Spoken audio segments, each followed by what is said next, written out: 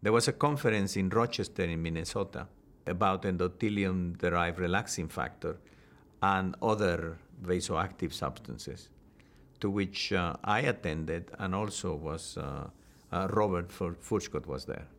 In that meeting, Bob speculated, because he had acidified sodium nitrite and produced a very sharp relaxation instead of the slow, long-acting relaxation of nitrite, that relaxation was very similar to the one that EDRF produced.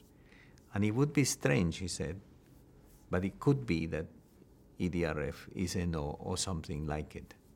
I was sitting next to John Pike, and John Pike, being a chemist, when Bob Furchgott said NO, he said, well, there are not too many analogs you can make of this molecule.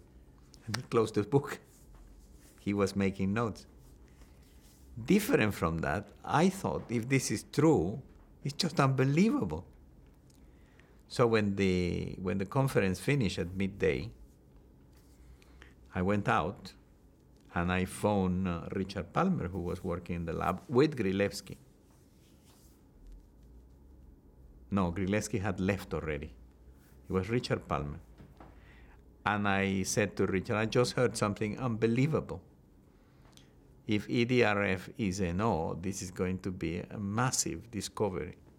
Can you buy a bottle of nitric oxide from British Oxygen Corporation and try to make solutions and see if they produce relaxation similar to the EDRF we're producing from the cells?